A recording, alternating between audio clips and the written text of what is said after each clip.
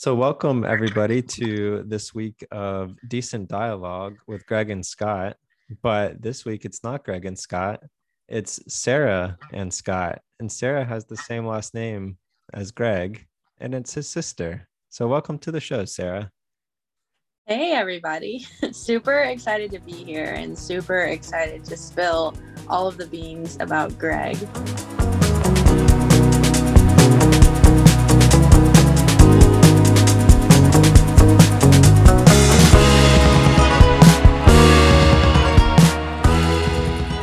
Yes, spill all the tea about Greg. Well, actually, my monitor just went black. I'm having all sorts of trouble tonight.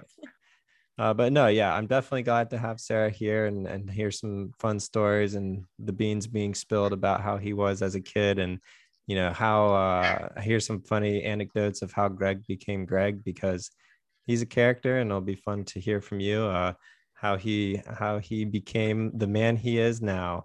But first, before we get started, I kind of wanted to talk a little bit about you, Sarah, and kind of you as a person and not just a person here to tell stories of Greg, but just learn who you are and kind of the life you live and things like that. Because I kind of served with you a little bit in the young adults ministry at the church that we're involved in, and I sat in a few of your classes and things like that, and just kind of following you a little bit on social media and seeing how involved you are in the community and plugged in you are to everything. And it's been cool to just see how you've grown in the Lord and kind of see God working in your life. So I just wanted to kind of talk about that a little bit and kind of see how you ended up doing what you're doing, serving at the church. So it's actually a pretty interesting story. My brother and I actually started going to Idlewild together, decided to get saved and baptized the same day and time. We made that decision together. Oh, wow. Yeah, but we had pretty different paths in it, and so we were really involved in high school ministry together, and then college is where things started to look a little different from us. And so if you've been following with Greg, he interned with the college age for a while, and he's just been kind of like pretty steady and thrown into those leadership positions. And I was pretty spotty in attendance in the college age. Part of just immaturity as a person, I felt like I was just really intimidated socially, and I just really couldn't get over that barrier to grow and show up. And then I went off to PT school. So it's a 3-year graduate program. And that just got really, really busy with a lot of excuses piling on. So there was like a pretty big gap of maybe like 3 years where I was really absent from church. And it's not that like I fell away from the faith or anything. I would still like identify as a mature Christian. It's just I was so absent from community and I didn't have any accountability. And then long story short, within those 3-year gap, I had a breakup from someone I dated for 4 years. And then just like the stress of school, I just had this really big wake up call after about the first year of PT school of like, who are you and what do you want to do in life? Like, what do you want from this? Because you're going to burn out at this time. And so I actually contacted our dear friend Harrison Sims and said, hey, man, I know that you've kind of wanted to go to the young adult class. Like, why don't we go together? Let's try it out. And so grabbed him, started going a little bit, and then just met Brendan, which I think has been on the podcast before. Met him and just kind of decided that even though the young adult class was super new and I felt like they were kind of weird, they know that. That's not news to them. I've told them plenty of times. But even though it was kind of awkward, I just decided that I'm going to pour myself into this and I'm going to just like really take ownership of the class and of my faith and of community. And just through, like that adjacent discipleship through Brendan, like it wasn't really super formal, but just in being friends with people and them showing up and them exemplifying Jesus, I just got to really just remember what it was like to love God and for him to love you. And it just really like exponentially grew my faith. And so I just had so many examples of people that I looked up to in that young adult class that I would sit there and think like, man, I want to be you when I grow up. And I feel like I feel like I grew up and I'm on the other edge of that, but it was because of the example that they set. And I just learned so much and grew so much spiritually and in maturity and in love with God. I feel like I just never really had a definition for intimacy with God. And, you know, the cliches made a lot of sense, but I didn't see the practice and I didn't understand. And that group helped me. And so my leadership really comes from just wanting to replicate the experience that I had. Cause I know there's many people, you know, who are in my shoes, who are just kind of like in their 20s and confused, or they've like, you know, rode the train this long and they've kind of reached a plateau in their spiritual growth. And I feel like the leadership and discipleship I got from the young adult class was what propelled me over the plateau. And so I just really wanted to be that person for this class. And I think that just the genuineness of that leadership position has allowed the class to just change and blossom and grow. And I just wanted everyone to feel what I felt and grow the way I've grown to. And so obviously I just fell in love with everyone in the class and more in love with God. And there's just so many good resources. And it's just grown my passion to be a shepherd to other people and to love them. So that's pretty much how I got here. Well, there you go. Yeah. Now you're here on Decent Dialogue and you've made it. Yeah, I'm all grown up. I think you said a couple things there, but in kind of working it backwards a little bit, when you said you're all grown up now, I think one of the themes that I've had in my life for so long is like never feeling like an adult. You know, I thought once I got married, I'd feel like an adult, and you know, I got a big boy job, and you know, in corporate America, and now I have a 5-month-old, and it's like I still don't feel like an adult. I'm 32 with a 5-month-old daughter, and you know, in corporate America, and I definitely don't feel like an adult. But kind of to that point where you were talking about being in community and kind of seeing the people and how they're living their lives and trying to model your life after them, I think it almost does have to click in our head, and it seems like it clicked in yours, where we do reach a point where other people have poured into us, and now it's time for us to pour out to others. And I think that's such a moment in life that we need to get to. So I would even ask, how do you think, you know, those years where you were kind of separated from the church, and you know, again, like you said, you didn't fall away from God or renounce your faith or anything like that, but you definitely weren't in community and around other believers very much. How did that impact your just overall well-being, like spiritual, mental, and all of that? Like, did you really notice a huge difference when you were disconnected from community? Definitely. I feel like obviously the accountability is the first thing to go, right? Like what you do with your free time and how you speak and how you love others. Without that accountability, honestly, you're kind of left to see like the raw state of your maturity. I feel like it's really easy to do the right things and be the good Christian that you aim to be when you're surrounded by good community. But when you take that away, it shows that those areas that you thought were corrected are not as deeply formed as you thought they were. So I just had a really big awakening to how shallowly formed some of those areas of my life were, because I was apparently only doing them in the presence of others, you know. And I think the weight of how little I feel like scripture impacted my life up to that point was a big weight, and I felt a little guilty about it. So it's almost like the more I was away from community, the more guilty I felt that, oh, look, it turns out I wasn't as good of a Christian as I thought I was, because I was, you know, measuring it on some weird fabricated scale in my own mind. And you just kind of see like the classic like you're being formed whether you like it or not, and you want to curate the life that you want to have, right? And so like our everyday disciplines and actions, they're forming us into a type of person. And so the Christian wants to be formed into the likeness of Christ, right? But that's an active participation. Mm. And so without that active participation in community and in scripture and in those spiritual disciplines, like I just felt myself slowly being formed into something that I didn't want to be formed into.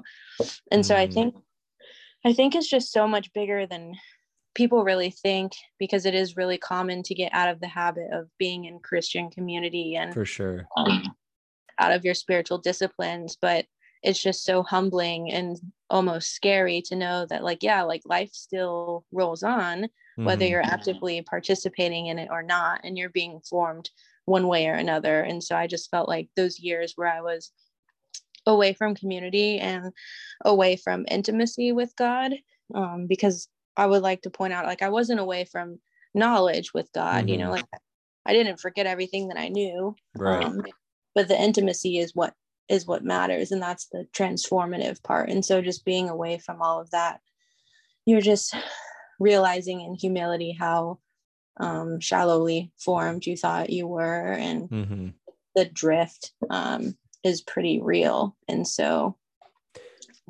it escapes you, you know? Yeah. And it's almost like everybody wants community. Everybody wants to feel like they're a part of something. And it almost seems like you realized you were disconnected from that community. So you took it upon yourself to go make that community happen. Where a lot of times we can kind of get stuck in this, like, oh, I'm not part of a community. You know, I'm not going to make the effort to do it. And it, you know, it sounds like you really made that effort, and you taking that first step and making that effort is what kind of made the huge difference in your life. And so I think that's really cool. And it is an encouragement to me, because again, on this podcast, I've talked about community a lot, and how I want community, and, you know, I want to be involved in other people's lives and have other people pouring into me. But sometimes, you know, it does take me, or take that person to make the first step or the second step or the third, fourth, fifth, and really if you want community, you can go out and make it happen. And it's not just about,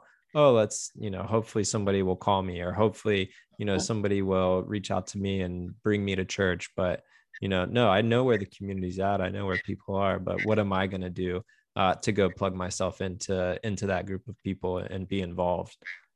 So yeah, I mean, that's really cool that, you know, that you've done that. And again, just as an encouragement to you, it's been cool to see God working in your life. And I know I said it before, but a couple of the classes that I sat in, like you were really well prepared and well studied, and, you know, you can see your passion for God and your passion for guiding others towards Christ. It's really cool and encouraging to see.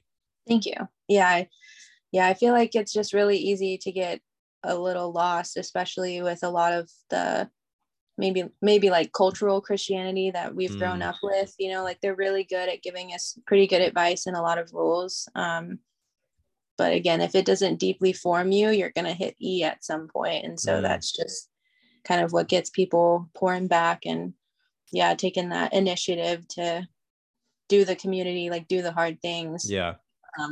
Like as an act of how you're going to love God and others better, and less of like, okay, what are these people going to do for me? Are they going to invite me to dinner?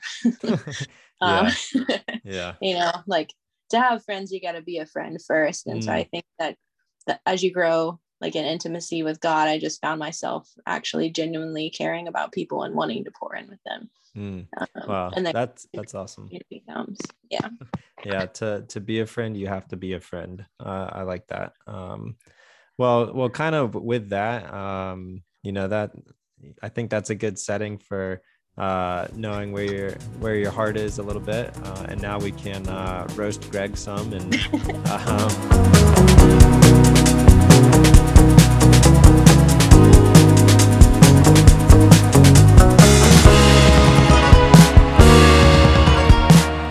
so how much older are you than Greg? So just a little over 2 years. So I'm Gotcha. 1994 and he's 96.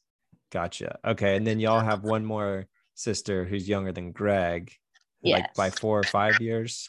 6 years. So she's 8 years younger than me. Yeah, 6 years younger. Oh, wow. Man, that's a gap. That's crazy. So I guess the first question, kind of an easy question, is do you have any like funny stories just of kind of Greg being a goober, or trying to do something crazy? Or because I know y'all grew up in Greenville for the first good half of your life, I think. Yeah. So maybe roaming the mountains a little bit, or I don't know what happens in Greenville. So maybe just a funny quick story of him and as a child. Yeah. I mean, he was a pretty normal kid. I think one of our family's favorite memories is little innocent Greg. So my dad used to let us listen to like hip hop R&B when we were really young. Sorry, the lightning's scored. Oh, go Lightning. Maybe someone's cheering. Something good happened. Yeah, but my dad used to let us listen to like hip hop rap when we were younger. And so my dad took us hiking and we got lost.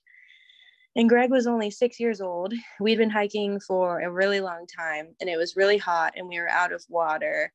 And Greg is trailing behind us and he stops, like hands on hips. And he's like, Dad, when are we going to get off this freaking trail? So he's 6 years old, dropped his first freaking on everybody. And we were like, my dad wasn't even mad. He's like, preach. I don't know when we're going to get off the trail. Oh, that's so funny. I can actually picture Greg doing that. And the funniest thing though now is I can picture Levi doing that. Oh, for sure. Oh man, that's too good. I think one of the things I know about Greg is he is a very knowledgeable person and very well studied, especially in theology. Growing up, was he kind of a know-it-all or no? Um, Not really. I was definitely the brainy one. Not that he's not intelligent, like he's definitely intelligent, but Hmm. at least elementary school, I think that it didn't really show. But he did start reading the Bible at a much younger age than I did. And then this is embarrassing for me. So I don't know when this I don't know when this Oh became, no. but we were in high school and I was in it's like algebra 2 honors. It's like the standard class you're in as a junior and it's Hmm. honors. So you're like, just a little bit smarter than everybody else. My brother was in ninth grade and he was in that math class with me. So he Oh sat man. next to me in algebra 2 honors as a freshman and I was a junior and the teacher had to ask in front of everyone if we were twins and I had to be like, no. This is my little brother. He's a 2 Oh, years. that's funny. That's so Yeah. funny. Did would you say that y'all had a good relationship growing up? Were y'all close or Yeah, for sure. When we were younger, we definitely fight. Just yeah. normal, like beat up your little brother stuff. But we moved to Florida in 2006 when I was 12 and he was 10, and we didn't have any friends, Mm, obviously, because we were brand new. So we kind of made a pact like, hey, we're going to be friends now.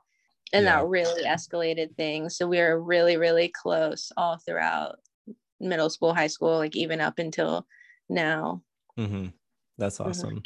Yeah, I think let me see. I had some other questions. I think one of the overarching things with Greg, and it's not so much a roast as it is a compliment to him, is do you think do you think pretty much what you see with him is what you get, or is there kind of like a hidden side of Greg, like he's an angry person, or he's actually like super goofy and weird and nerdy, or anything like that?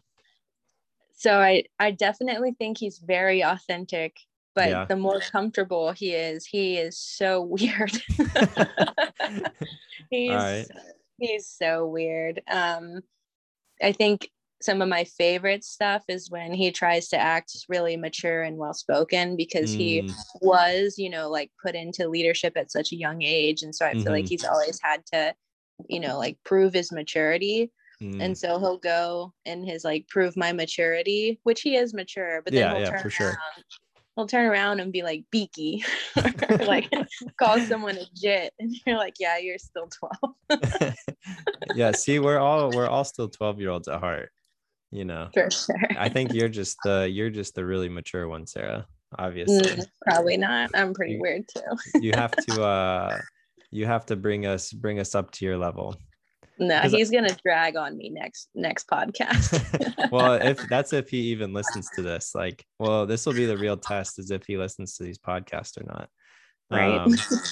But kind of maybe the last question to maybe wrap it up is, growing up with Greg, I've gotten to know Greg really well through this podcast and just like talking to him and things like that. And he's really been an encouragement and a great friend to me over the years. And I've enjoyed his friendship immensely. What would you say is something that nobody really knows about Greg, but you really feel like the world should know about Greg?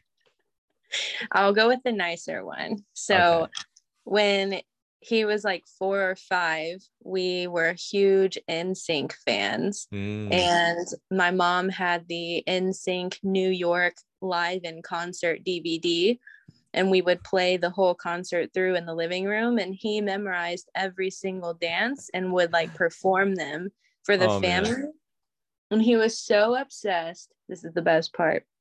My mom bought him a JC doll. So he, action figure. Yes. He had a JC, no strings attached doll that he played with to mimic. Oh man, that is amazing. And yeah, that's great. I wonder if he still has it. Do you know if he still has it?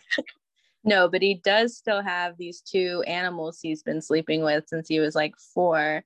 A teddy bear named Pikachu and a tiger named Growlithe that are like rotting away. And hey, yeah, they're still alive. That's pretty great. That's funny. Yeah, and I'm not here to rag on him too much, but that's a great story, and I'll definitely have to give him a little razzing for being so into NSYNC. I think I was more of a Backstreet Boys person. But did you have a doll? No, I definitely didn't have any. I don't even know any of the Backstreet Boys names now. Didn't have any of the dolls. That's pretty great though. But he had 2 sisters, so he had to. Yeah, I guess. I just have. I didn't have a doll, but okay. Okay, this is all Greg with the NSYNC doll. Yeah. Oh man, that's funny. All right, well, I think that's a good place to wrap up, and I'll let you go. But thanks for coming on and being a part of this and hanging out and sharing your story. And it definitely is an encouragement to me to hear about, how you kind of made community happen for you. And through that, you're helping other people build community and helping other people grow in Christ. I hope that's an encouragement to y'all as an audience. And also getting to hear some fun stories about Greg. It's always good. So thanks for coming on, Sarah. For sure. No problem. Thank you. All right. Bye. Bye.